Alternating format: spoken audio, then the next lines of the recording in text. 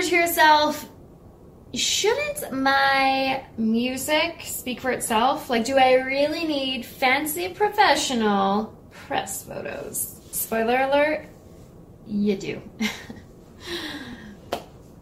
What's up, my good vibe DJ crew? You know how we do here on Disc Jockey News. Today's Ask Him a Question is, do I seriously need to get some fancy pantsy new DJ press photos? This really drives me insane because I feel like I should be able to let my music speak for itself. Why do I need these darn things?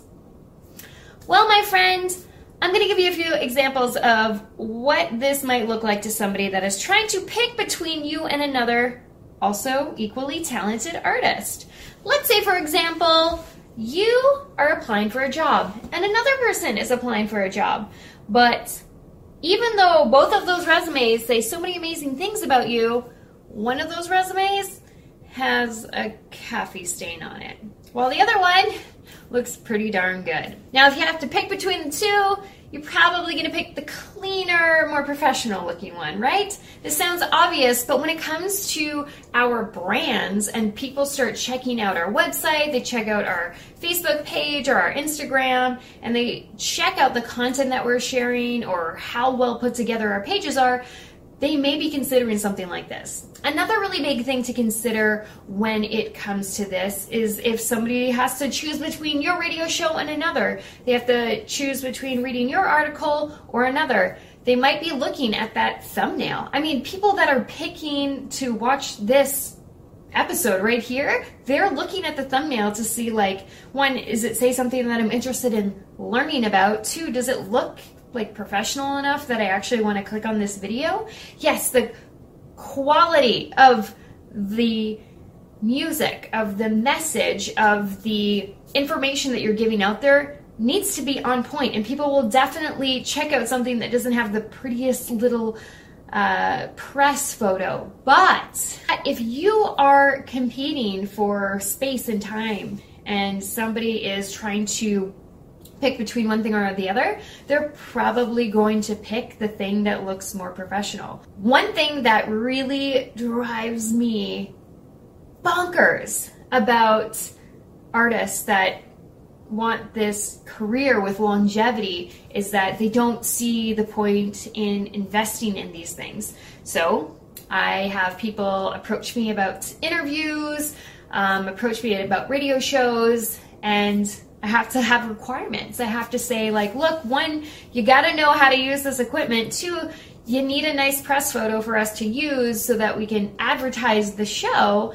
And three, you got to make sure that when you're playing the episode, like, things are clean. You don't want, like, a garbage in the background or, like, a bunch of old empty beer bottles. You want it to look clean and clear and professional, because if we're doing live streams, there's a lot of different live streams going on at any given point in time. So if we're sharing your content in groups where other people are sharing their live streams, where are people going to click? Yeah, when they click on that video, that music and mixing has got to be on point, but they're not even going to bother clicking on it if the studio looks really messy, right? So I try to think about how you might look more professional to the other person. I mean, go back to the resume thing. If your resume looks great and you're competing against other people for a job and you walk in there and you're wearing sweatpants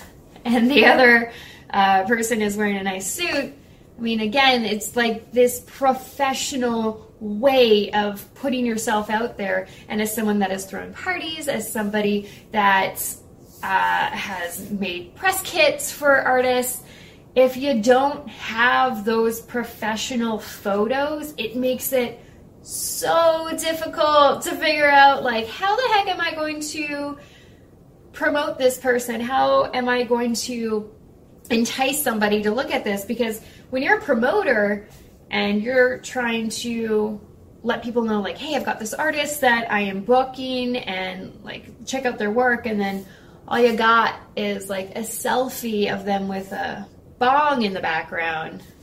I mean, come on, people. So yes, it is important. It is how it's just one of the many ways that you can make yourself look professional, make it easier for people to want to click on your stuff first.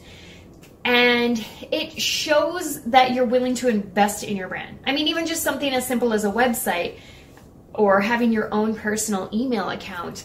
I mean, if somebody sees that if they want to talk to you, it's info@yourdjwebsite.com as opposed to your name at gmail.com, like, they're going to see the difference in, like, hey, this person really wants to do this for the long run. They're serious about their business. They're investing.